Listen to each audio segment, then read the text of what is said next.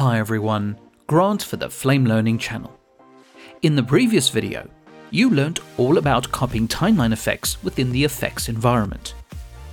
This covered a variety of use cases, including copying a set of timeline effects to multiple shots. Now this is all very well and good when working within the sequence, but there are quite a few instances where you might want to save the grading or VFX settings as presets. Perhaps you have a specific effect or grade that you're using in a campaign. Or maybe you want to save a variety of grades to try them out or keep them for later. So let's focus on creating presets in the effects environment. This video is not footage specific, so you can use your own media to follow along. Now you are currently seeing a track with multiple segments in the effects environment. Some segments have a mix of VFX and grading, and there are some that have nothing currently applied. So the common situation is that you are working on a specific shot, and you'd like to save that timeline effects as a preset. In this case, the shot has been graded, and I'll toggle between the F1 and F4 keyboard shortcuts to show you the original and the result. In order to create a preset, you are going to need to store it somewhere. If you don't already have it on screen, reveal the media panel. This can either be done through the drop-down menu or the Shift-Escape keyboard shortcut. For those of you who prefer a more gestural action, hold Ctrl and swipe to the edge of the screen. Now the most obvious thought when it comes to the media panel is that it is designed to manage your media and sequences, but it can also be used as a place to store VFX and grading presets. To create a preset, grab your timeline effects, either from the storyboard thumbnail or effects pipeline, and drop it into the media panel. There is your effects clip, which is your preset, and it uses the name from the segment you pulled it from. You can rename it, but that's up to you. As a tip, you could also use the copy and paste contextual menu or keyboard shortcuts to create the preset if you prefer working that way. Now to apply this preset to another segment in the storyboard, you simply drag and drop the clip to another thumbnail. That's it. If you want to apply the preset to multiple thumbnails in the storyboard, you multi-select the thumbnails first, and then drag and drop the effects clip. So it's really easy to start using presets straight away, and you can create as many as you want. Towards the end of this video, you'll learn how to store multiple timeline effects in a single preset.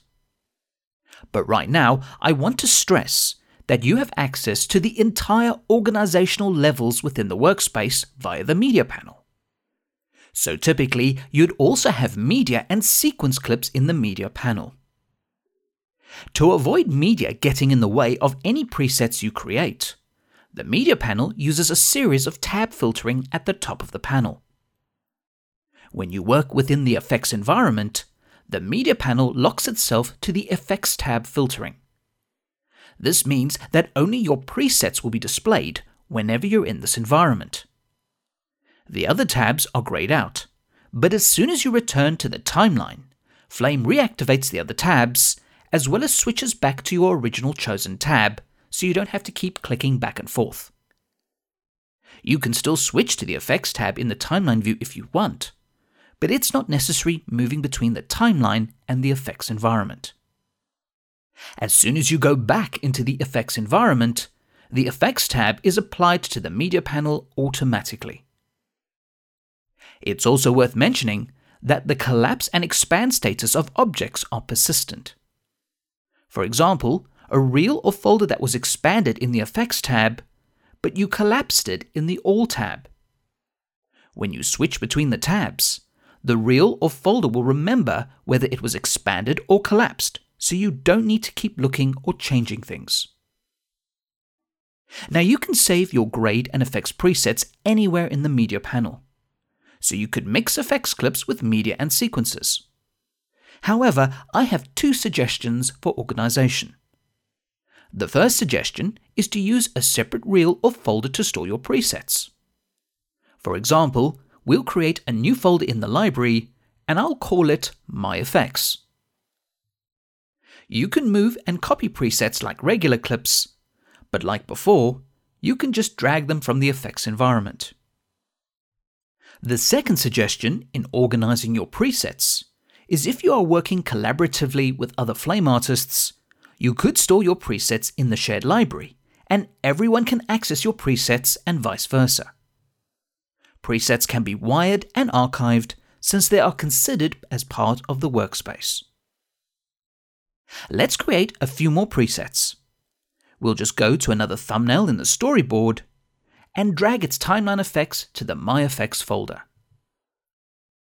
So both these effects clips contain a single timeline effects. Let's move to a segment containing multiple timeline effects. Now, if you want to save a preset that contains multiple grading or VFX tools, you hold Ctrl and click the timeline effects to select them. Drag the selection into the media panel and an effects clip will be created.